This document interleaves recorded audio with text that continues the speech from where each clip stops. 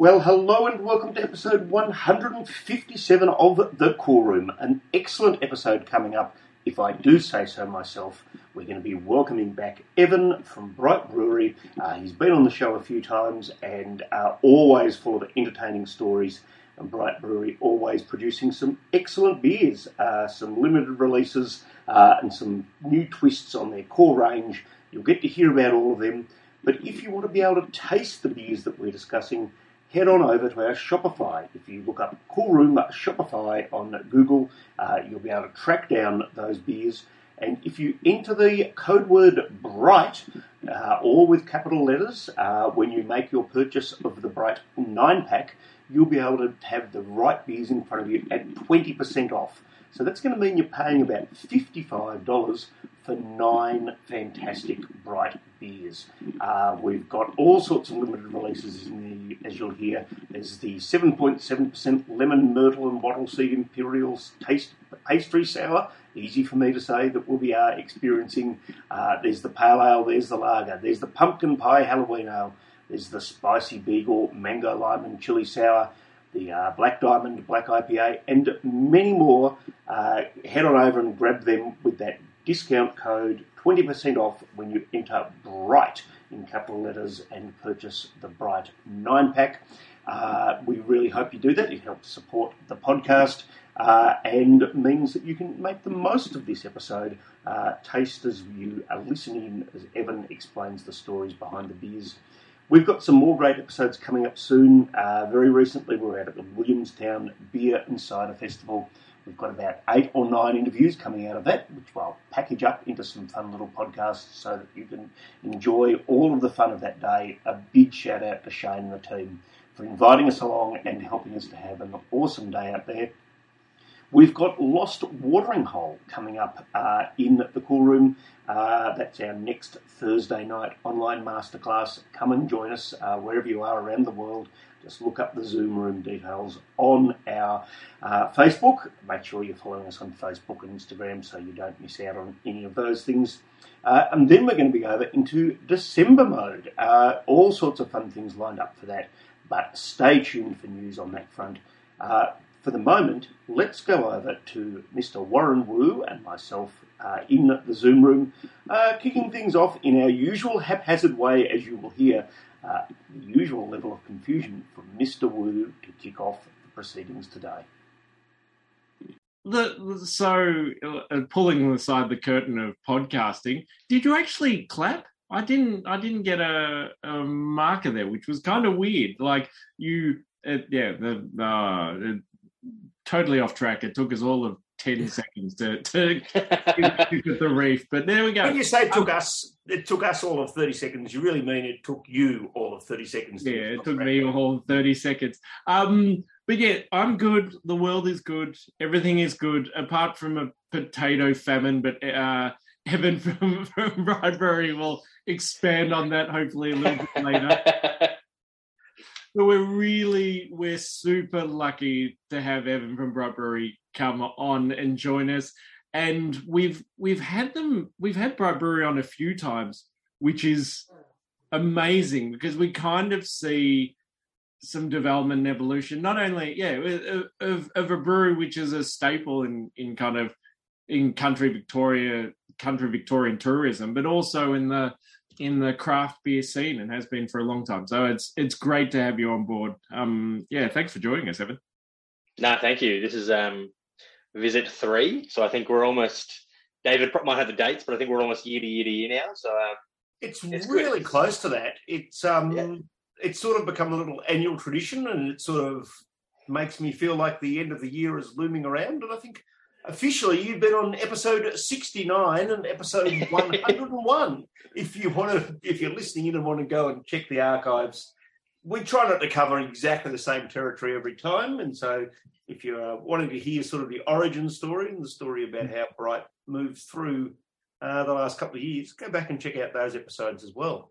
And I should say, make sure you have the chat function open. Welcome to, there's obviously all of our regular crew and a few new people. If you have the chat open, then you can type your questions in and we can ask them on your behalf as we sip these beers together. And there'll be time for audience Q&A a little bit later on in the evening. So to kick us off, so Evan, this is an interesting one. Has your job title changed every time that you've come on board? Because I think so. Yeah, I don't think export manager was that attached to your title last time you were on? It wasn't attached. I was doing it, and then it felt like after quite some time and investment in doing our export, I was like, I probably should just own that title, right? So yes, no, I yep, you're right. I think every single time we've changed, I think I was sales manager, national, and now it's export. So that's the growth. That's the phrase. Yeah, love it. Jake, you're getting paid a whole lot more, I imagine. Well, I'll decline to comment. Twice of zero is still zero. Jacob is the often silent co-host. Has thrown a question in straight away. Where have you exported to? Where are you exporting to now? Has it grown? What's going on there? I don't think that was actually his question. I think he was just calling you Evan everywhere. But I might. Yeah. Oh, sorry. Yeah, I misread that completely. You really just dived into that. Yeah. Oh, yeah. So since we last spoke, currently we're exporting to New Zealand, Hong Kong. We've done a little bit of Singapore, but we are in the midst now of looking. We're currently talking with some Japanese distribution, Vietnamese. I had a meeting today about some possible UK, and then in conversation I never thought I'd have, the UAE. So yes, so we're currently walking down that path. They came to us, and it's always surprising what happens in this industry. Absolutely. Can you sort of give us where and how do they sell alcohol over there? So it's defined, I guess, by territory, but there are, I believe, my understanding is the hotels basically are servicing the international contingency that comes over, and yeah, they've been looking at premiumization of product over there, and yeah, it's just a conversation that sort of spurned on for a few other things that the brewery were doing, and we met the right person seemingly, and yeah, we'll see. We'll check back in 12 months, and I'll let you know how this has progressed on my 2023 podcast with you guys. And yeah, we should talk offline about some of that. But I have had a beer at the Hyatt in Dubai in my time. So there you go. Yeah, there you go. A long time ago now. Okay, so without going over, although we don't need to go over the same territory because we've done 2 times previously. Go back to episode 69, episode 101. But so beautiful, bright. Yes.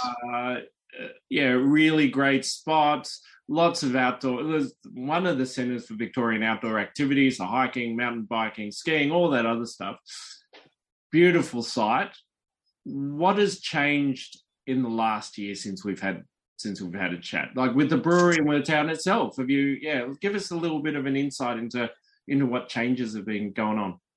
Yeah, so I think every podcast I've done with you guys has been during a lockdown. So this is the first one out of lockdown from memory. I might be incorrect. We might be a couple of weeks sort of around, but obviously the last 12 months we've had freedom again.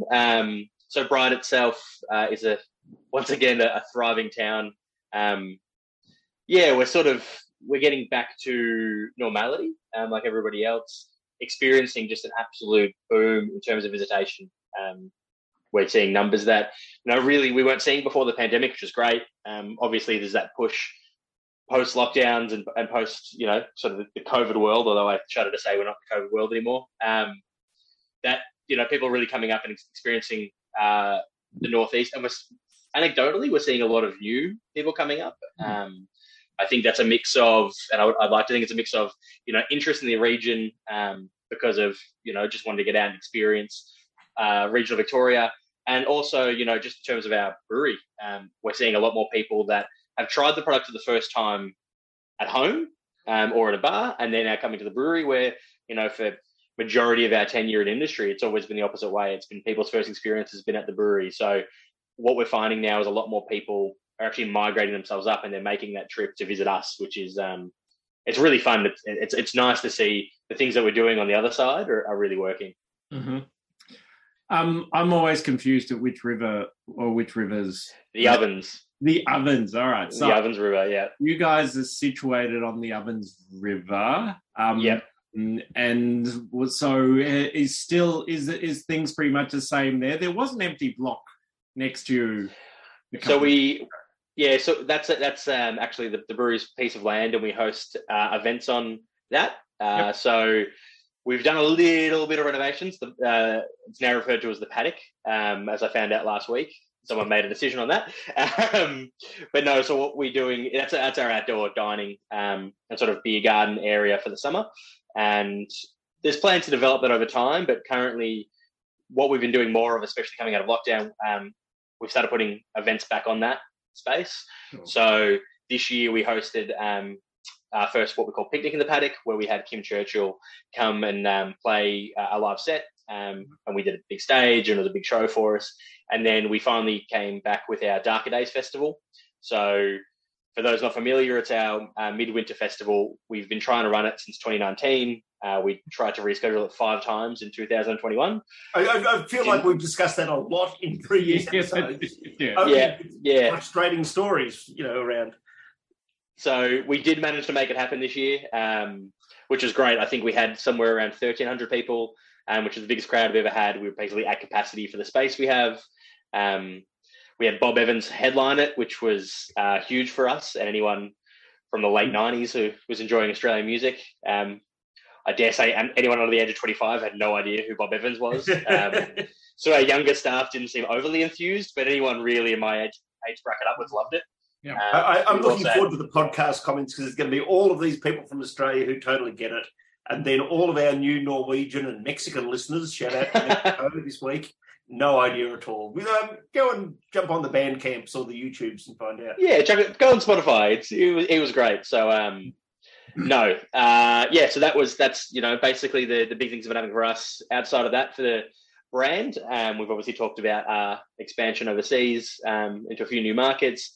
We've been doing a lot nationally, but probably the big thing is we finally finished what's been a long road of our repackaging and our new look branding. So something we've been working on as time goes on for our core range to just, I guess, bring it into the modern age and really define who we are as a brand. So that's been something that I never want to talk about ever doing again. It was just 2 years of that cloud looks too fluffy and that mountain looks too pointy. But now we're at the end of that, it's been sort of onwards and upwards since the last podcast. That's awesome to hear. As per usual, I've pretty much drank the first beer before we've had a single word about it. It's my least favourite tradition that we have here, Warren. Yeah. Well, the first one is like it usually is. It's usually let's not waste time justifying. Let's talk about this. That's it. Let's hear about it. So we started with the Bright Pale Ale. Party core range, classic style of pale ale. Obviously, mountain not as pointy on the label. I don't think the mountain is. Yeah, I think. Well, there's not pointy mountains in Australia. This is something I've learnt. There's mountains kind of round here. They don't sort of spike, which was news to me. That's really true. Yeah, because it's how old our country is. They round off because it's just really old and they erode away. Which is kind of erosion talk with Warren Wood. The pale. Tell us about how do you sell the pale ale, Evan? How do you sell the pale ale for the UAE? So, for history's sake on this is actually the newest beer we've introduced into the core range. So, anyone who might be familiar with the brewery, and for those that aren't, since the inception of the brewery in 2006 up until essentially September of this year, we had a core range pale ale in American style called Blowhard. For any of you who ever want to get into the liquor industry and pitch to any major retailers, don't call a product Blowhard. Just it's a real trapping point. So it was named after a local mountain called Mount Blowhard. So it did have reference to the brewery, but what happened was this beer in particular, Bright Pale, that you guys are drinking now, or in Warren's case, is finished. This came about in 2021. We partnered up with a climate activist group called Protect Our Winters, who work in the ski fields, to produce a beer for them called Pow. And the idea behind that was to come up with a more sessionable, easy drinking pale, something that was a little bit lighter in flavour, a little bit more modern, but utilising local ingredients, and sort of highlight that for the local ski fields. We designed a beer, we brewed a beer, the ski season opened, and on day one it closed. And then all of a sudden we had all of this beer that we had to do something with. So we made the decision to basically rebadge it as Bright Pale Ale, and make it a Northeast exclusive. Initially, the launch was with proceeds going directly to bushfire relief. So we sort of flipped it from climate activists, because that wasn't the key anymore, for the snowfields, because they weren't open. We went to our the bushfire relief, as obviously it's very pertinent to our area. And what we found was people started drinking Bright Pale about 3-1 on Blowhard. And it naturally, probably over the course of about 9 months, we really saw that we had something special here. We just saw that the staff in particular, you have knockoffs, and they were going for that. And that really drew me to go, okay, if our own team are really going for this product, and we have a very interesting, and normally on our own tap range, we might have 12 or more beers, and that's the one they're going for and they're knockoff, I think we've got something special. So we discussed it for a while. We felt like with our new branding coming in, the time was right to retire Blowhard. It's not to say we'll never see it again. It might come back in its own iteration or a special release, but we wanted to sort of modernise this pale, Australian pale. As I said, it's utilising local ingredients, local hops. It's meant to really be an expression of Australian style pale ale at 4% as well. It's a little bit more sessionable, which seems to be the trend sort of going forward for most drinkers. Now, so I actually think that we had this beer on in its previous form in the pack last year. I don't think we talked about it at length, but I recall our friend Shayna asking a question about it with her skiing hat on. I think she might actually have been wearing a skiing hat at the time. Are there any changes at all, any tweaks that you've made to it over that sort of year or so since you first started, since making it? Not overly, no. So the initial Pale, which you might have had a little bit of packaging on before we did the transition to Bright Pale, same product. So this year when we did Pale, because the ski fields were open, we made an amendment to that. So that one we punched up a little bit more, and we used some US hops to sort of differentiate it. But this one is actually that original. So I did my homework, which is surprising for me. And I spoke to our brewer today, and I got a breakdown of the hops and what they do. I mean, the main thing that he wanted to sort of highlight was that it's got Galaxy and Vic Secret, which are grown locally down the road from us. So the hop fields, the HBA Ross Trevor hop fields, are 15 minutes away. I think geographically we are the closest brewery to the hop fields in Victoria. We wanted to showcase those hops. The flavour profile they're bringing out is that sort of passion fruit, tropical fruit, and that little bit of floral as well that sort of comes through, which I think gives it a bit of a quintessential Australian pale ale flavour, whereas Blowhard was a lot more, bit more malt backbone, quite more bitter, which obviously is in style to the American sort of tradition. But we didn't feel like showcased our local products. And when you've got hop fields so close and you have access and you're kind of in this amazing region, it feels, a bit more apropos to be using the products that you have next door. Yeah, absolutely. Yeah, that completely makes sense. And I think it's really great because it ties into something we've said in the other podcast, that Bright Brewery really is about the town and the region and caring for those things. And I think that's a really lovely way to showcase it in another aspect, that taking care of the like looking at the agriculture, looking at the provenance of the beer. I think that's terrific. That sounds great. While we're just kind of touching on the kind of the rebadging, the rebranding, and your core range. What has there been other changes to the core range? Tell us maybe a little bit about it, and have you moved things in and taken things away apart from the blowhard? Yes. So the biggest shift is blowhard leaving. We probably every 6 to 9 months have a conversation around our beers, our core range, what they're looking like at the moment, whether we think something's moving out, because as consumers and people in this podcast can attest, it's ever evolving. We've got to keep up, and what was working 2 years ago might not be the same. So, when I first came along the brewery for the first few years, our core range looked very differently. I joke that there's only one beer remaining from the original 6 that I took on. So, when I started, we had a different pale ale, we had a different lager. In our core range, we had a wheat beer, which we now do in the summer seasons. We had a porter, which we now do the winter, so we don't do those year-round anymore. We also had a Belgian double, which I always think is the funniest thing to have in a core range. It just doesn't make any sense. It sold fairly well. Yep, it's fainters for mugs asking. We still have it available, but to say there's a lucrative market for a 7% plus Australian-made Belgian double is no, it doesn't exist. Can I ask, sort of in terms of not even talking about those beers specifically, or how do you think the market itself has changed? I mean, you obviously must reflect on this, and where do you think things going into summer? Do you see some trends there that people might be interested in hearing about? Yeah, I mean, I'm a pretty loud advocate for a product that we've just brought out, and most people have called me crazy, but the initial launch has done really well. So we've just brought out 3.5% lemonade shandy, which honestly I probably a couple of years ago wouldn't have thought of myself. But one of the trends that we've started to notice in market is seltzers. Although I think they're going to shrink in terms of producers, the market's here to stay.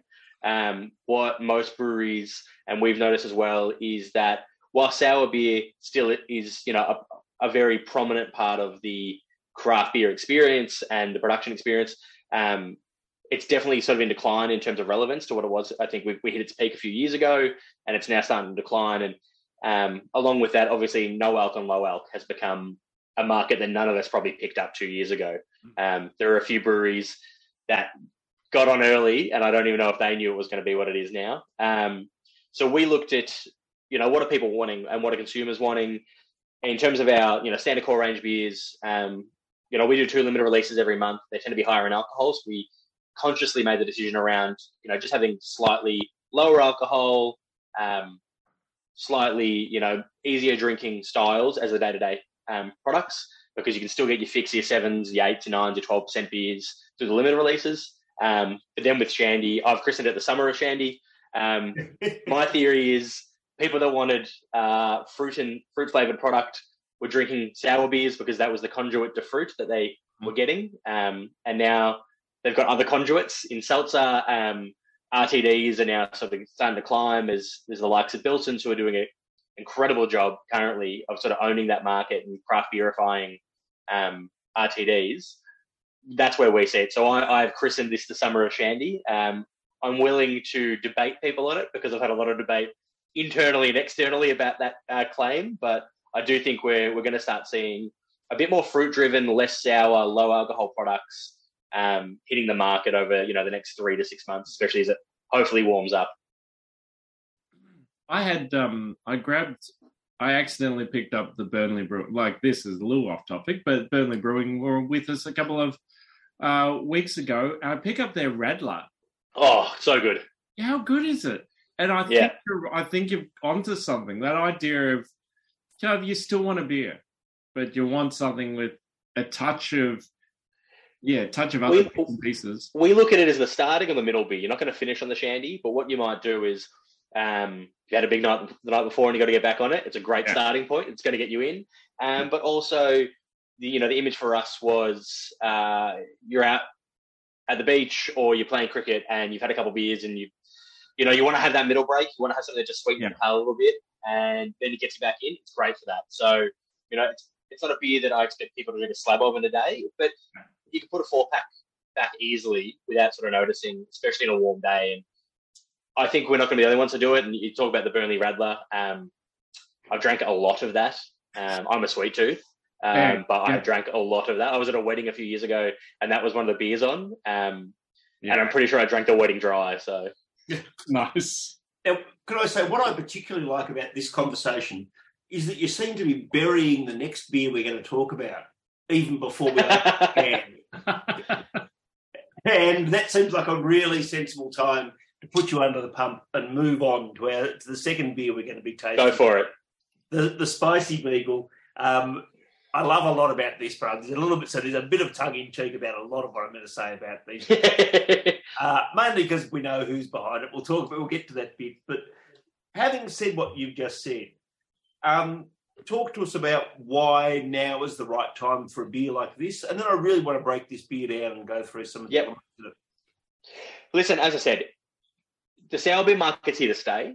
I do think that there is a portion of the consumers that have moved away because it serviced their flavour need they wanted and they didn't have other options. So in saying that, we definitely still have sour beer drinkers. It's still something that we're going to come out with. I mean, the next two beers we're drinking are sour. So, I don't think that that's going to end. It's just about sort of the diversifying of craft beer. This one, we launched this with the hope that it wouldn't be snowing in November in Victoria. You just don't know, apparently. You just never considered that it would happen, I'm sure. Yeah, it really wasn't a consideration. So this one, obviously, we'll probably get down to the nuts and bolts of why we did it. But it was a collaboration with our designer. It was something we'd probably been talking about for quite some time. And, sort of looking at the brew catalogue and what we had available. And we sort of have a couple of repeat seasonals that we like to bring out at the same time every year. There was a nice little slot at the back end of this year where we thought it's going to be a little bit warmer. It's a good time to release this beer. It still did very well. It just rained constantly probably throughout the weeks that we were selling it. So it took me a moment, but then I just realised Clint, of course. I've seen this stupid thing. It's delicious, though. It's fascinating. Yeah. So,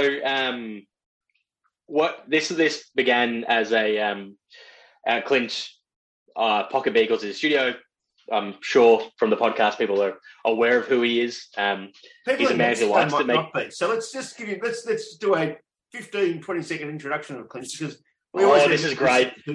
He's going to be sweating so much when he hears me starting this. Well, he hasn't chosen not to join us tonight, so I think that was a wise choice. Our messages back and forth tend to be more me abusing him than being polite. I'm sure that's most people. So Clint Weaver is our designer. His design studio is Pocket Beagles. So I hate saying it, but a pretty prolific designer in the craft beer space in Australia. Does multiple different breweries. I think he's got a meadery now, as well as a little sub-cocktail business he's running as well. But Clint came on board with us, I think 2020, when we did our Oat Cream IPA Hype Boy. As part of our sort of brand relaunch, we were looking to, I guess, refresh who we were and have a bit more fun with labels. I've always really enjoyed the art of cans and labels and beer, and there's a lot of fun you can have. And we sort of made the decision that off-brand was on-brand. None of our labels really look the same, but Clint does have his own illustration style, which blends across them, and you can kind of tell who we are through that. So now, essentially, he is our designer for our limited releases. I don't think we've done one without him for quite some time. And probably as close to a year ago, he reached out. He loves himself, as most people would attest. And he had this idea for his birthday that he wanted to do a tap takeover for himself with only beers that he collabed on. And I didn't realize the story was going to be this good. I'm loving it already, and it's very yeah, it's very clean. So he wanted to have his pocket party, he called it. He reached out to all his main brands, and initially he just did a collab, and then secondly, when I started questioning it, it was, I think this has an ulterior motive, and he came clean that it was all for him. So yeah, he came to us. We said, yes, of course, let's put some ideas together. He had some atrocious beer ideas. I mean, just so much so that they're still mocked 12 months later internally, even without him knowing. Come on. What are they? My favourite one, which I'm still like, it probably wouldn't have been that bad, but I just couldn't figure out how we would have done it. And also, we don't make that product. Is he wanted a clear Bloody Mary seltzer? That's what are you going to make? Look on what Warren's face expresses the thought in my head at the moment for people who are listening. I can kind of envisage how you might do it, but yeah, still, but we also don't make seltzer. Yeah, I think he works at the brewery that does make seltzer, so I don't know. He probably does. Them. They probably rightfully said no, like we did. This came about. I think he was the one that sort of pushed the chili angle, the spice angle. I've had a very standard rule for quite some time in sales: no smoke, no chili, no wheat. Of course, Bright Brewery releases a wheat beer, a chili beer, and a smoked beer, just to spite me at times, I feel. But no, we look at that, and then previously we've done both a mango sour and a lime sour. So our brewer thought, bringing these three together, really compatible flavors. And I know, David, you probably want to ask some questions in terms of the breakdown of the makeup of the beer itself. Yeah, look, absolutely. But yeah, just guide us through, because I think the thing is that, these could all be big, ridiculous, over-the-top flavors, but there's clearly an element of restraint that's being exercised here, and I think that makes all of them work. So you can taste all of them. So it's fun to go through them one by one. Yeah, so the hero, I guess, flavor is actually mango. So that's, front and center is the first one there. One of the things that we found with mango beers and mango sour beers is there is a tendency for just that little bit of astringency from mango with sour beers. They're usually really fresh at the beginning, but the back just has this little bit of astringency that kind of ruins the refreshment. So to offset that, we brought lime in, which is great. We've been doing a lime sour for years, and it helped sort of balance that out. And then the chili, so you got that sweet and sour and hot. It became this really nice compatible mix. So that was really sort of the concept behind that, and that's why we chose those flavors. Do you know what chilies are in it and sort of what's it look like? I do. I know that there was 5 kilos of Thai bird's eye chilies put in the whirlpool. So you've clearly read your questions beforehand. I appreciate that. I have. I read the questions. I might have gone, I don't know any of these answers, and quickly made a phone call to our head brewer. No, that's exactly why we pre-show them to you, and a good opportunity for me to flog my son's chili business. You can check out the Core Room Shopify, and Blakey's got all sorts of chilies on there at the moment, including Thai bird's eye. So if you're a home brewer, then you could aspire to make a beer just like this. Well, I actually think that would be a pretty big ask of the average home brewer. Can you talk about the process in the brewery? Because this is almost a classic example of the kind of beer that would be so tricky to make at home. You really do need experienced hands at work. And talk to us about when does the mango go in? So how does that work? So we put the mango in during fermentation, and it's a mango puree. So it's all real mango. We don't use any fake additives in any of our beers. That's a standard rule that we have. So everything it's real fruit. Essentially, the use of puree is to guarantee the quality. So as our brewer put it, they puree the freshest and ripest mangoes when they do it. So you will actually get all of the flavor. And with that, it means you're not sort of going to the shops, getting a bunch of mangoes, finding, this one's very flavoursome, this one isn't, which can happen sadly with mangoes. It just brings out a better quality of that. And then, as I mentioned before, the chilies went into the whirlpool. And then for the lime flavour, we also put lime peel in the whirlpool as well. So that's sort of the concept behind it, fermenting out the mango. Unfortunately, we've had issues before where fruit has decided to re-ferment on us, and we have made the very practical upgrades to make sure that doesn't happen again. But it has meant that we're, a lot more aware of the process and utilization of fruit beers. We've done a lot of fruit beers actually at this stage. So there's challenges with them, but I think at this anecdotally, it's probably somewhere between 6 to 8 fruit beers a year, all different styles of fruit. So our head brewer, Reed, really has a handle on that. It's something that he also sort of took from previous roles when he worked at the breweries. Can I ask just, this is just sort of a completely unnecessary question, but tell me what the bottom of the fermenting tank looks like when this is sort of all, comes out. It wouldn't be the prettiest sludge in the world.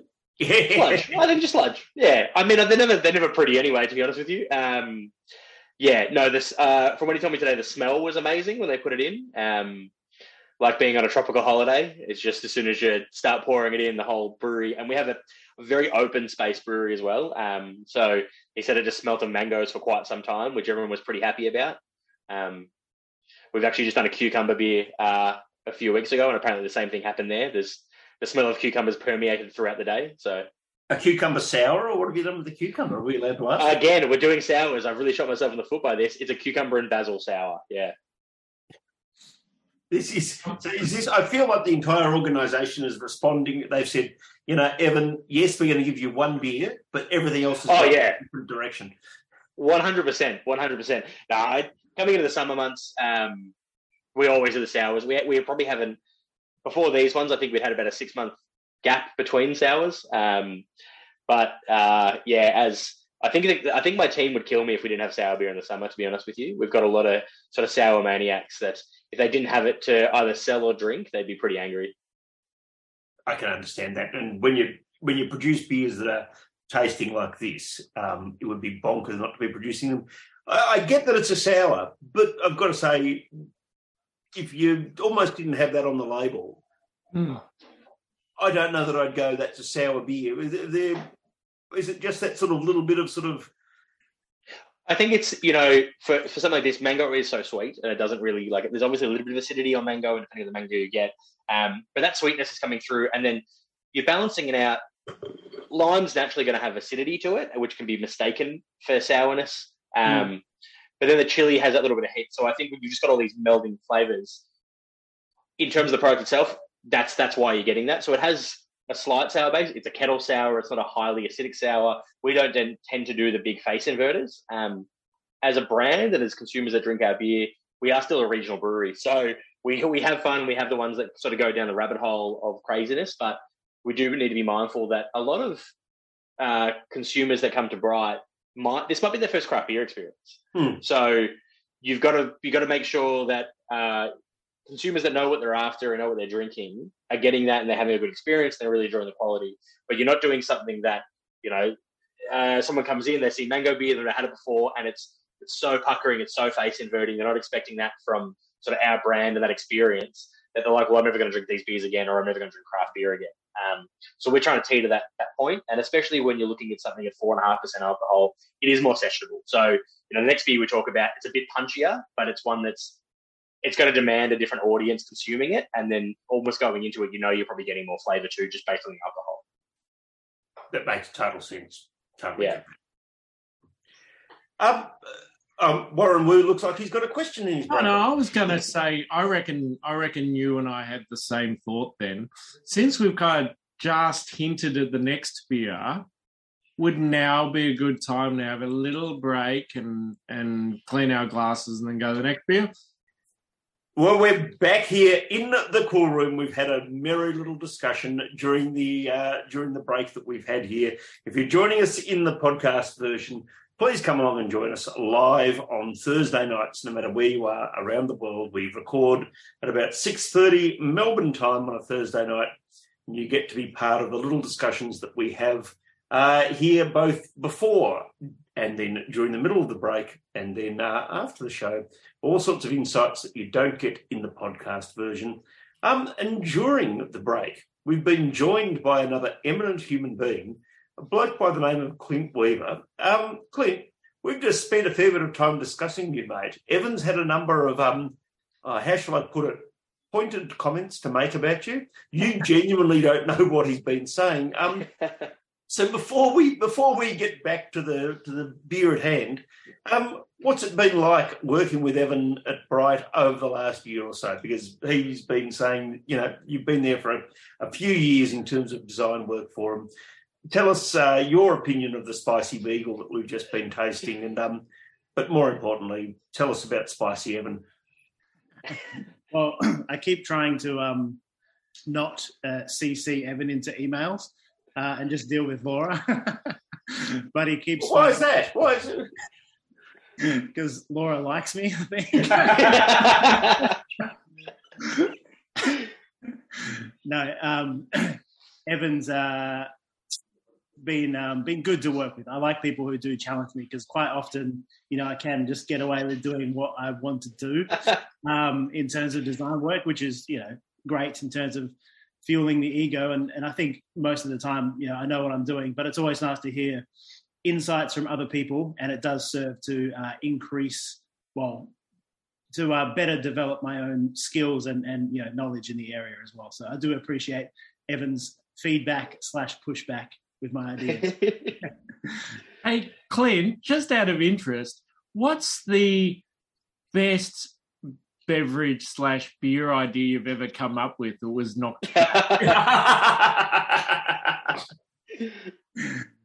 No, I think generally the best ones do get through. There's nothing that's been... so no regrets, nothing that you really felt attached to knock back?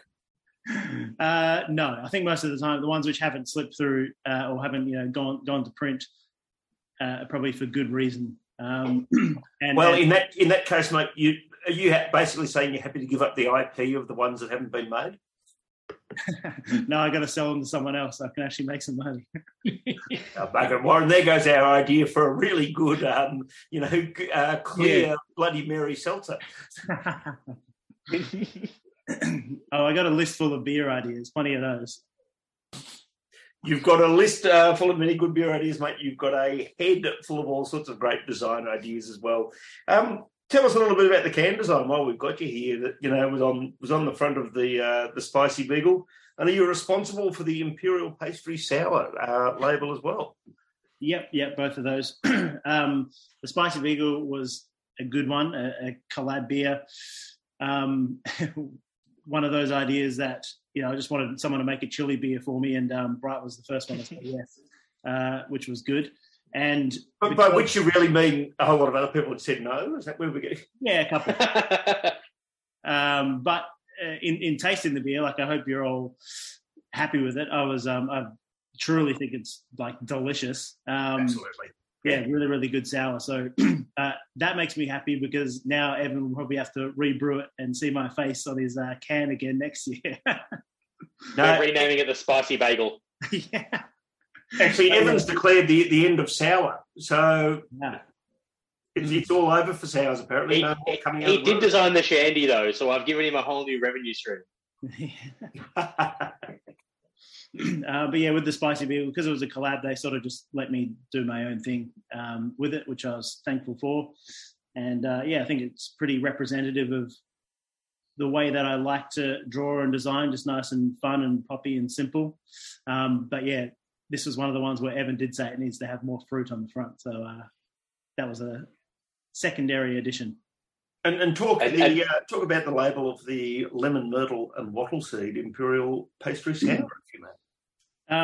Another one that I really like, and one of my followers on Instagram pointed out that I've developed a bit of a colour palette, and these two beers were ones that he took side by side. And I do notice that, sort of in hindsight, that I tend to go through trends of what I sort of like. But with this pastry one, really like the design, try to make something a little bit more pretty and refined. Sometimes I come across things that are quite difficult to draw in terms of they just turn out like poops constantly, and wattle seed was one of those. So the amount of times that I tried to draw this thing without it looking like a turd, more than I care to admit. Is there blood in your stool very often, Clint? I'm just going to ignore the fact that Warren asked that question. That's something I'll do later on. We've had this discussion with you guys before, Bright, particularly in taking on board what you said before, Evan, about the notion of, sometimes off-brand is on-brand for you guys. Mm. But the Bright Brewery name here is tiny, is there ever a sort of discussion about how you put the branding and the label up there, or is it, totally cool with you guys that, it's sort of tucked away at times? Yeah, listen, it's one of those ever-evolving sort of questions. Sometimes it comes down to the label as well. So Clint can probably attest more to the components of putting a label together, and he can probably talk to the creative process for us. Sometimes we'll send him a beer and we'll have a very obvious image of what we're after, and we can almost sort of find this is really what we're looking for, or here's some inspiration. Pretty certain with Lemon Myrtle, we both just, myself and Laura, who he deals with, just said, have fun, because we can't think of anything. We're not designers. And then he sort of brings it back, and I hate saying it, but majority of the time it's good and we accept it and we like it. And then other times there's just those like little small things that, maybe from a wholesale perspective, you're sort of looking at. In terms of like sort of the Bright logo, I guess with these products, I find, especially the limited releases, that obviously we want to be pushing our brand and we want people to realise it. It's a bit of a catch-22. People that want to drink Bright beers and are adamantly going out to buy them are probably aware that we're making these beers through whatever social feeds we have and things like that. So they're already searching out for them. They're already looking for them, already asking for them. Alternatively, if we're looking for a new consumer that doesn't know our brand, but are looking for a flavour profile, say they are really into sours at the moment, they're looking for a native, or they're looking for something mango, or whatever it might be. If we can make that the pop, if we can make that the catch, you still know who we are outwardly. So we're trying to, I guess, connect on both sides. If you look at the core range, it's a bit more prominent, it's a bit more obvious, but that's the product that I guess we're showcasing our brand narrative on long term. Whereas these are, one by one, they're always developing.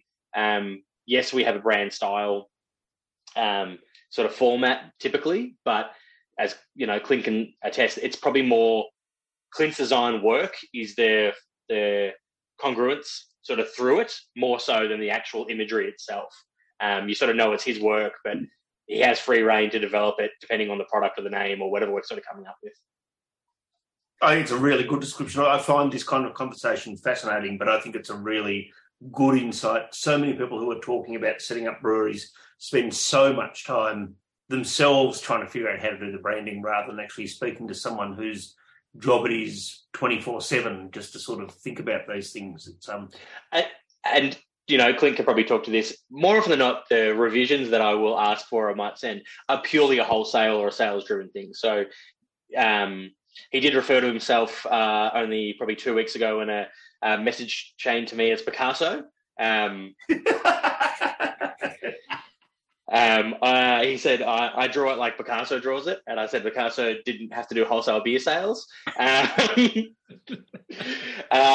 it's little things. The imagery, as I said, it's usually really good. It's those small little things. So it might be, for a limited release, for the Imperial Pastry Sour with Lemon Myrtle and Waterseed, that needs to be the hero.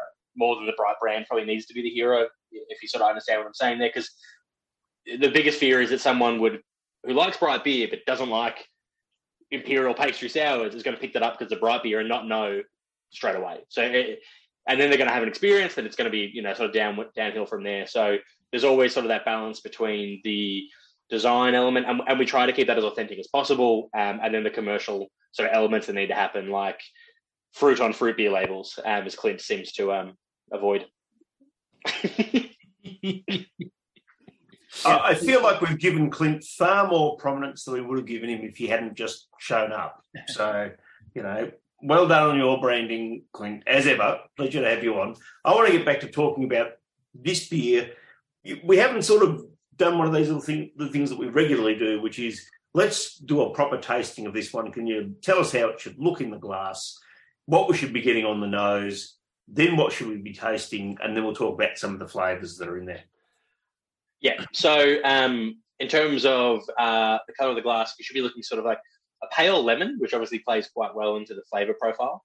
Even though it's a pastry sour, it needs to, have a fair bit of clarity to it as well. A little bit of fog maybe with the flavour profile coming through, but pale lemon, a nice sort of like white head, I tend to find that sours just naturally sort of dissipate that head pretty quickly anyway, just the acidity levels. So while you get that at a start, over time, that'll sort of come through. And then, it's really, for this one, it's about the flavor profile more than anything else. It's such an obscure product, in terms of what we make. We make typically 24 unique products a year. That's kind of our standpoint. This is possibly, in the pitch meetings, one of the strangest, if not the strangest. It took a while to sort of wrap our heads around it. Initially, this was actually our Gabs beer pitch from our brewers. So our assistant brewer, Stokey, he kind of had this mindset going along with our head brewer, Reed, who has a bit of a fondness for using botanicals and wanting to use native ingredients, something that he's really passionate about. But Stokey had the concept of sort of recreating a lemon poppy seed cake. And that was initially the idea behind this product and the Gabs beer. We wanted to brew it. We didn't feel it was appropriate for Gabs. You get a really small little thing on when you go to Gabs and there's 200 beers up there. There's only so much writing, so I just felt like it was going to be far too long for people to understand and remember after about 80 beers. But it was something that we looked at and we said, we actually really like the idea of it. It's weird conceptually.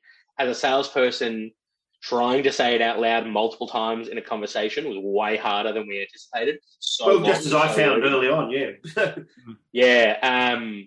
So, that's it. But it really, the concept came from recreating that sort of nostalgia of the lemon poppy seed cake. And then, the other side of that, where we have another brewer that's really into botanicals and natives and things like that. How can we utilize those to, I guess, create this flavor profile or something within that sort of flavor wheel? Just as a little side note, which, we rarely do on this podcast, but what was the Gabs beer that you ended just kind of as a flavour to what you put in Gabs? What was the Gabs beer you guys ended up settling on? So we called it compost cookie, but essentially it's for anyone, you might have seen a similar beer. I think Garage Project do one called garbage cookie. So it's a take on an American treat. Basically, our brewer Reed grew up in America, and he was saying that it's essentially a chocolate cookie with everything that's in the pantry thrown in. So ours, it's been a while since I've had to recite it, so I'm trying to remember what it is. It was coffee, coconut, chocolate, sultana, pretzel, potato chip, raisin, butterscotch, vanilla. I feel like I'm missing one or two. It was essentially everything. Sort of, Clint's got one there. Holy shit! Definitely Clint's got one. Yeah, he designed it too. I remember last year David did ask me a question around, I think, was it the caramel stout we did last year, and you were asking about whether or not we had crossed the line of IP infringement. We did. We did get a letter in the mail. That's awesome. I think it came a few months later. I said, we're now a real craft brewery. It's finally happened. Did Clint feel a certain sort of, I know Clint sort of wandered off, but there must be a certain level of satisfaction in that, given his constant attempts to cross that line. Well, I think, for our 2022 release, Compost Cookie was the one that probably walked the closest line to IP infringement. It's definitely not the Cookie Monster. We don't know who the Cookie Monster is. I've never heard of him. Just news to me. All right, so I'm going to make a request, and obviously there might be difficulty around that. Is there any way we can get a copy of that letter? I've always wanted to see one. I've never... To be honest with you, there's not a lot. Not only that, I guess it's the kind of the hilarity of corporate law that it takes time for these things to happen. And sorry, I can't say that the phrase, haven't you? The phrase "the hilarity of corporate law" might be the best T-shirt phrase we've had all year, I think. To be like, this is the thing. They move at a certain pace, which is what probably most industries work at. Craft beer, not that pace. No, far more rapid. So by the time the letter came, we're talking 4 months maybe after production. So I know we were served a letter, it was a collaboration with one of our retail outlets. They were also served a letter. Essentially asking us to provide all materials. So any beer that was left over had to be sent directly to the complainant, along with labels, along with everything we had. The best part about that is it's 4 months later. We don't have anything.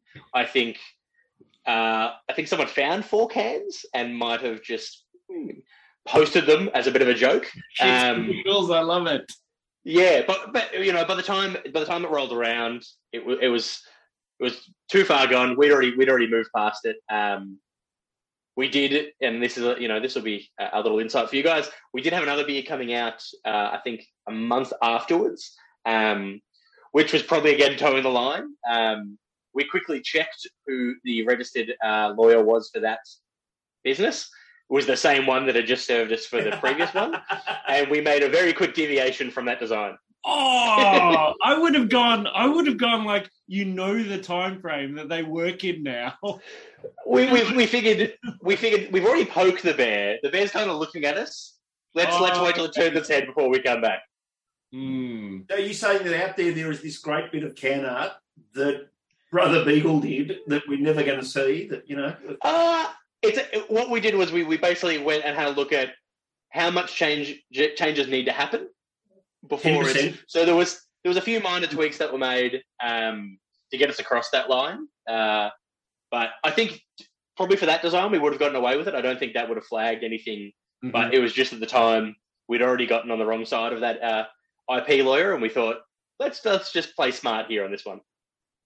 But genuinely, if you can find that letter, I would love it. Like, I just want to see, like, it's probably really boring, really plain, but I kind of love the idea. Or even better, if you guys could produce a T-shirt, I would buy with that letter printed on the front and and Brewery branding.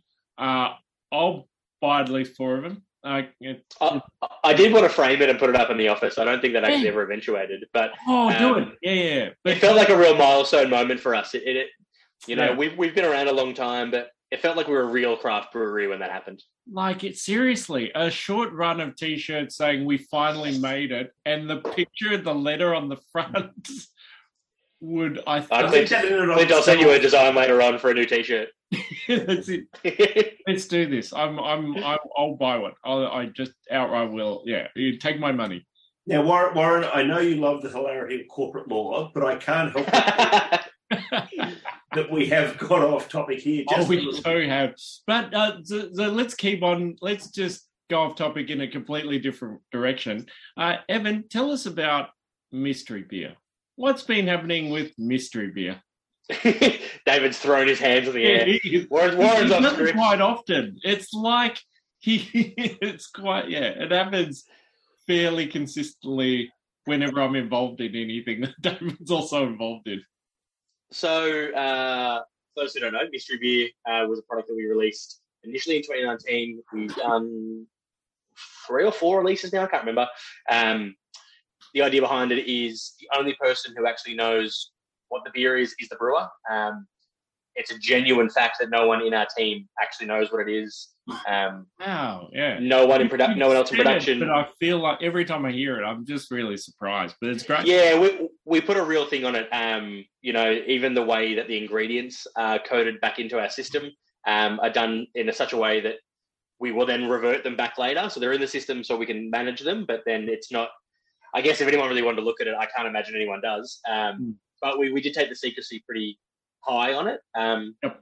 We haven't done one now since, 2021. I think 2021, maybe 2020. Trying to remember, I think, we've had plans to do one for a little while. Yep. To be honest with you, our problem, and it's not a bad problem, is that we essentially are at capacity constantly for beers in tank at the moment. So with our growing core range sales as well as just the limiteds, there's really not a lot of room to slot them in. And mystery beer is a fun project, but the demand for other beers has sort of outweighed it. And again, it's just one of those things, like, as a brewery, we do a lot.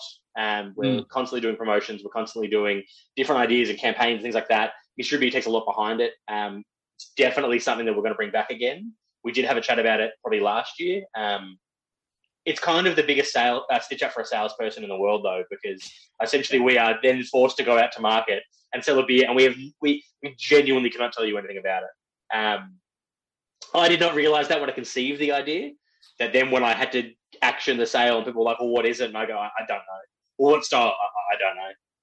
And because I was in the brewery when it was packaged, what color? I don't know. But here, give me your money. So I do think there's probably scope in 2023 for it to return. I like the fact that you don't know, and like because it appeals to a certain audience and a certain style of person, I suppose. Yeah. It's it's fascinating. And I'm gonna steal Muggs's question because it seems No. Let him have his audience. All right, fine. All right. But it's a good one and it's appropriate for now. So stay tuned if you're listening to the podcast because it makes this bit. Oh, that's terrific. So mystery beer, good chance to come back. I think so, yeah. I mean, it is a pet project for me, so I might just shoehorn it in for my own personal sake. Excellent. Can I ask a question before we move on to some of the audience questions? We've got some rippers coming in here on the chat, so make sure everyone you type your questions in there. Can I ask why these flavours particularly were suited to the imperial sort of level and why you chose that sort of level of alcohol to sort of sit with this sort of flavour, understanding the ethos of the idea behind the flavours themselves? Yeah, so unexpectedly, maybe for most people, I definitely would have had a different impression, but lemon myrtle and wattle seed on their own are actually quite strong flavour profiles themselves. Lemon myrtle in particular is very lemony. So we hadn't actually, it's one of those things that sometimes it's the cart before the horse kind of concept. We hadn't done an imperial sour before. We're constantly looking at what styles haven't we done, what's relevant in market. So we'd never done, a big boozy sour. That was something we'd sort of put on the dartboard and said, let's hit that. And then we had really sort of moved away from, outside of stouts, doing anything pastry. We hadn't done anything oat cream. We hadn't done any milkshake IPAs, none of those sort of things. So we kind of had this little slot in time where we're like, well, this might work. Imperial sour, let's put some pastry on it. And then one of the things, I guess, the benefits, and this is coming directly from our brewer, as he described to me today, when it's 7.7%, you've got more body, you've got more room, you've got more ability to actually punch those flavors.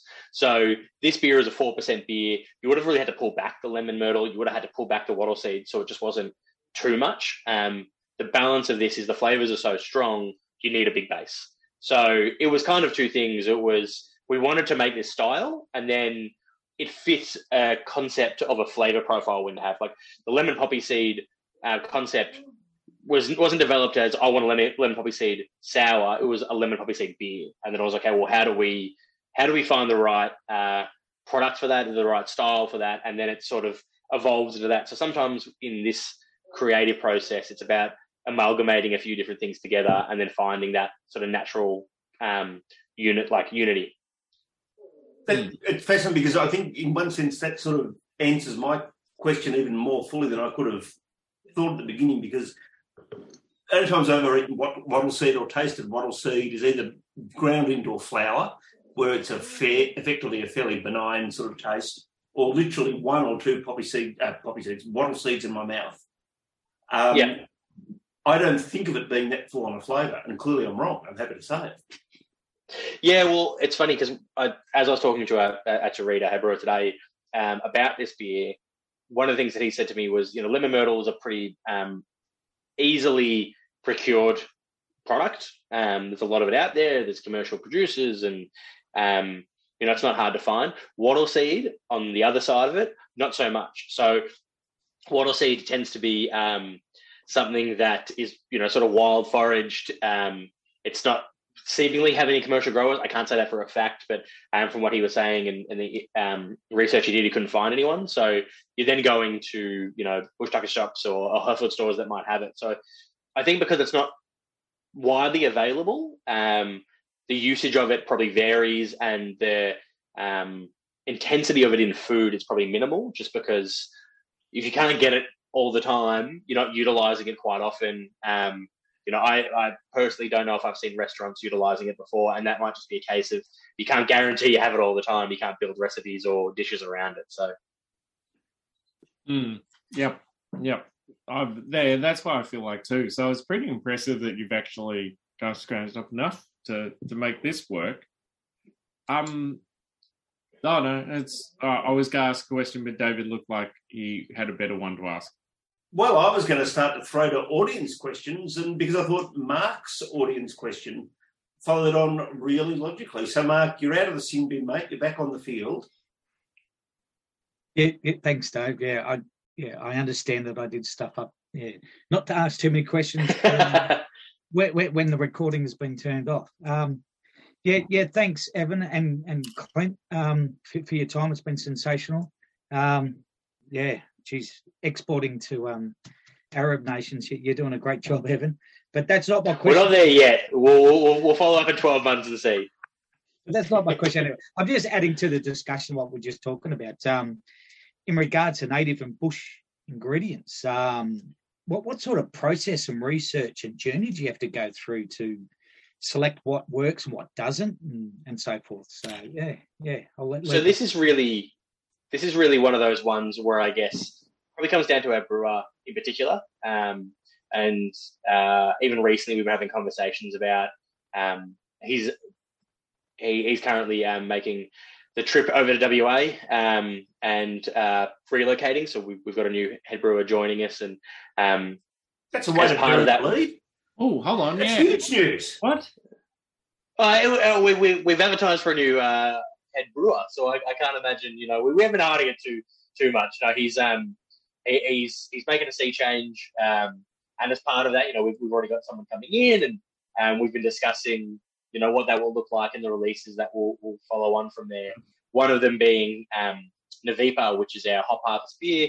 As I mentioned earlier in the podcast, we're the closest located to the Ross Trevor hop fields. So when the fresh hops come, we genuinely are the closest, and we get them the earliest. Every brewery tends to do a hop harvest beer. It's very much, you sort of know the time of year because they all start pouring out. A few years ago, we began thinking, the beer itself would always change, and it wasn't very stable. It was kind of, the whim of the brewer, what they would use the hops in that year. Reed decided that he wanted to basically showcase the Alpine Valley, the area itself, and only use the ingredients around. So taking those fresh hops that were uniquely ours, that were so close to where we are, a taste of the Northeast, and then going out, and he's a forager. So that's something that he really enjoys to do. He would go and forage native ingredients. So that's a beer now that we're having a discussion about, does our new brewer know how to forage? And if he does, can he do it at the same level, or does that beer need to develop and change? And that's primarily what drove, the use of these elements in this beer, is that it's something that Reed really enjoys. It's very, from my understanding, at home, these are the kind of things that he's utilizing in his home cooking, and all his weird different things that he's fermenting, and all those crazy sort of things that brewers do. So I guess that's really where that's driven from. Ideally we'd be using them a lot, but I think you need a steady hand that understands the flavor profile and what they're doing with them, rather than just throwing them in there, because it's already difficult enough to produce new beers all the time with the minimal amount of R&D you can really do in craft beer when you're sort of bringing out at such a rapid pace. So to go and take a punt on a bush item that you've never used before, you don't understand, that's probably difficult for most breweries. So that's really where that's been driven from for both this style and other beers that we've done in the past. Should we give Reed a plug on his sea change? Where's he headed in terms of brewing? Do you know? Does he know what's going on? I believe he knows. I am not believe at liberty to discuss. Ah, yeah, great. Yeah, fair enough. Because it's his story, and that's great. That I don't believe it. I don't believe he's keeping it a tightly guarded secret. But that's probably more. That's probably more on him to make that call than me. That's fair enough, and I love the 7:57 scoop being balanced by the 8 o'clock anti-scoop. Yeah, so shutting down the scoop. And I love the fact he's like, it's the quintessential tree change to end up in Bright. Like, what comes after that? I just... He's a nomadic man. Hang on, I can read into that. I've read Sierra Radio. That's a... No, I don't believe he's lived anywhere more than about 5 years. So he's lived everywhere, to be honest with you. I mean, he's the only person I know who has a story about being chased by a bear while foraging huckleberries. It's, you just can't keep the man down. He's got to move. So huckleberries aren't real. Apparently they are. Schnozberries are real too. But maybe again in 12 months we'll be looking at a very different slate of beers and a new brewer's approach to these things as well. So, is that fun for the organisation? Like, is that genuine? Not anything against Reid or his legacy, but is it sort of fun to think of new things around? I think it's a double-edged sword where you're sad to lose someone you have a lot of trust in, and we've often I've said this as a salesperson. I don't question our product because I know the quality. And that's definitely a hard pill to swallow because we've worked together for 4 years. It's a great relationship. I think it's very collaborative. But I don't behoove someone moving on. I mean, it's craft beer. We've all done it. I think the excitement now comes from, we have someone new coming in who is incredibly passionate and really invested in our brewery. So much so I think this is the third attempt of some kind to work in some capacity over the course of almost 10 years. So that's exciting, and I think there's an element there of what's going to come next and what different ideas might come in and the evolution. As a brand, we've evolved so much over years. But from the first podcast to where we are now with you guys, it's been a very big transition. But we've been going for 16 years. This will be yet another regime change in brewing, which naturally happens. And I think, and I'm hopeful what we'll see is a new take on what we do and, just something a bit new and fresh and different. And it's not a critique of Reid that we don't have that because he's been making amazing new beers all the time. But you never know what crazy mind someone else is going to have. Yeah, great call. We've got Mugs lined up for a question. We might have 1 or 2 spots left after that. So if you're here in the Zoom room, now's the time to type your question into the chat. And Mr. Muggs, are you ready to unmute and ask your question, mate, about this is the one that I cut Mr. Warren from stealing from you before, so make sure it's good. I hope so. Yeah, thanks. My question is just regarding the High Country collab beer, the Rule 47, whether there's any hot goss or whether that's going ahead again this year. Yeah, so 100%. It'll go ahead again. It's a yearly release from us. I need to check whose turn it is. So again, for the unaware, Rule 47 is a collaboration between the High Country brewers in Victoria. I think there's 6 or 7 of us that partake, and essentially we come together as a collective as the High Country Brewery Trail. We brew a beer together and then distribute it collectively. So it's just something that we do, I guess, to help spread the message of the beer in the area, everything about that as well. Every year, a different brewery takes on the production of that. It's a collaborative effort to decide on what the style will be and when the timelines will be and things like that. So in terms of what the beer will be, and when it will be, I cannot tell you. It's typically a secret to me up until the day it gets packaged, because more often than not, it's the brewery owners that go and decide, and then we find out afterwards. But yeah, it will happen again. I can't even think of how many years it's happened now. I think the only year we've missed as a collaborative effort was 2021, where we actually did a collaborative pack of beer that went just for the COVID sort of time frame. I think there was some difficulty at the time to come together. I think we were probably illegal. It would have been illegal for us to come together and do a brew day.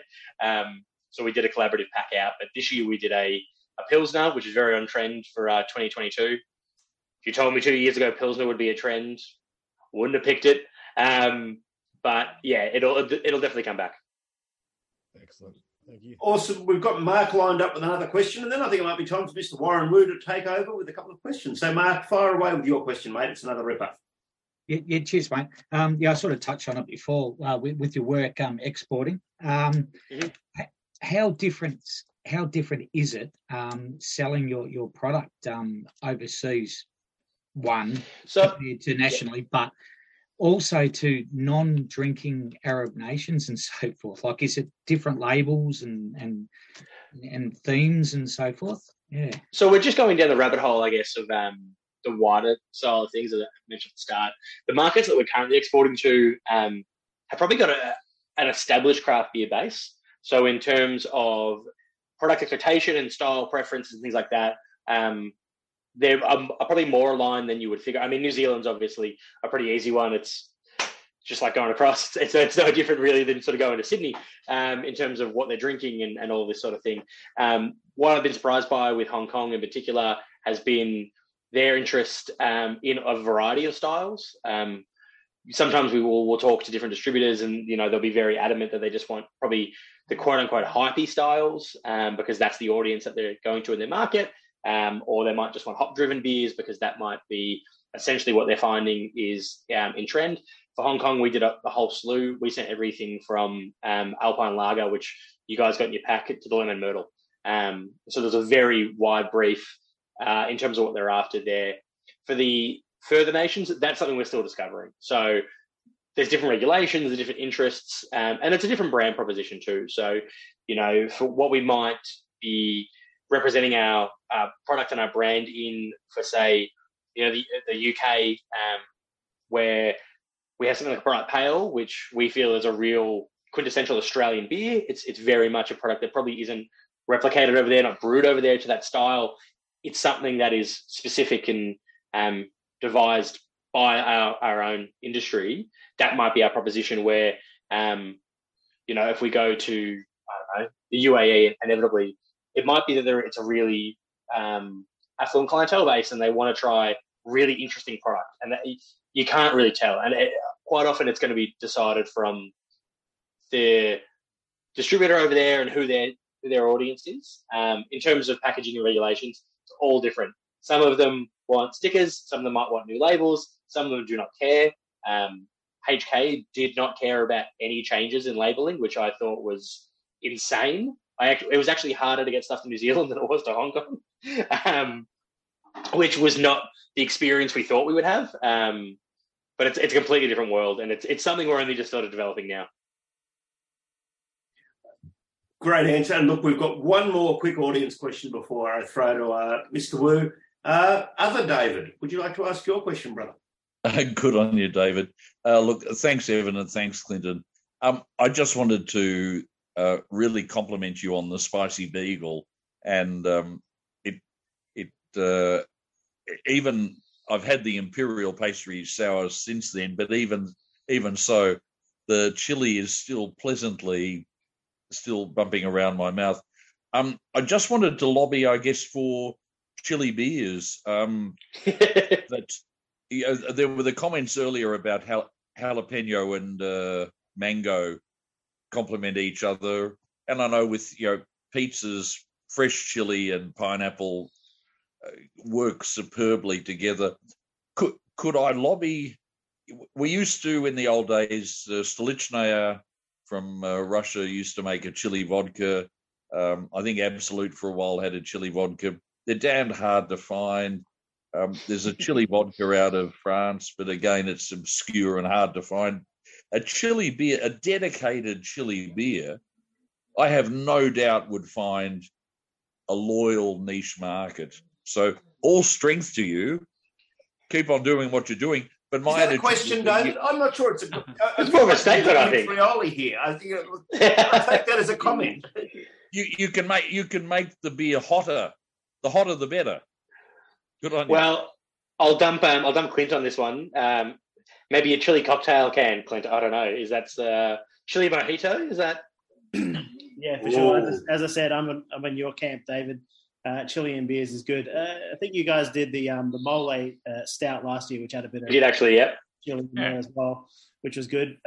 With this one, I'm sure you've mentioned it before, but it was Bird's Eye chilies, which went in to this one, and I selected that just because I hadn't seen Bird's Eye used in it before, and was interested to see how it would come across. And I think it's come across perfectly and works really well with the mango and the lime too. I think you did pitch peach and habanero as another one as well. Oh yeah, that would be fascinating. I think yeah, that makes a lot of sense, especially in the deep south, kind of peaches and and if and David Craig may I suggest Pimento is a company that do a spicy ginger beer. And it comes in like 200 ml bottles. It is just incredible with it. I think Mazzo's does a chili beer, or they used to do a chili beer. Yeah, I think you're right. Yeah, I think you're right. I was just going to throw in, Evan, have we ever asked you I'm sure we've asked you the traditional cool room question. You have, and I was trying to rack my brain today to think of anything more. I mean, nothing has happened in the last 12 months in the core room. I'm sorry. I just haven't been around them enough as of recent. No, I honestly, the only thing I can probably think of is maybe about probably the last year. I was in the core room at the brewery at one point, and one of our gas tanks had a bit of a malfunction, and essentially what sounded like something came off, and essentially what sounded like a bullet being shot about 3 centimeters from my head happened. So I might have been in the core room crying post that, in fear of my life. But no, I think the most confronting thing I saw, it was probably the Bright moment where we do, as a team, salami day. Everyone gets together and makes salamis. Prior to that, they bring the pigs in. So there's one day I opened the core room. We had overflow. They went to the keg core room instead. Pigs, just pigs. And when you're not expecting to open a core room, just sliding a core room door and just see a pig and just hanging from a hook because you've never seen it in the core room before, you do sort of get taken back a little bit. Did you cry that day as well? No, I didn't. No. I did, though, have to take a pig from... I got married at the brewery, actually. And it's part of our... I don't like the setup for this story. Can I just say? No, so this has come to my mind from the pig. The day afterwards, we had a recovery day, and as custom in my wife's family, they do a pig on the spit for everyone to come and enjoy with some more beers. I utilised the brewery cool room for the pig, but then I had to pick it up the morning of to get it ready. Grabbed the pig, big pig, had 100 people, had to have enough. Walked out the front of the brewery. Pig starts to, essentially get hot. Blood starts dripping out of it. The person who was meant to be driving me back to where the pig was being cooked disappeared. So I just stood outside the brewery for probably the better part of 5 to 10 minutes with just a dead pig in my arms, which probably wasn't a great look for the business, but definitely one of the more interesting things when I just started walking around the side of the beer garden looking for my friend to get in the car and eventually take this pig away. On a side note about things that go wrong in a cool room, so in the Bright Water Park, which is cheap for kids, there's this thing that dumps, there's this dump truck front which drops a ton of water on it. Yeah. Have you ever stood under that? Of course I have. Oh, great. Yeah. Because I've always wondered, do adults get in there? I've always, yeah. I mean, adults get in there knowingly and occasionally unknowingly, which is quite funny because it takes some time to fill up. And they might just be playing in the park with their children and not understand that all of a sudden just a giant volume of water is going to drop from above them.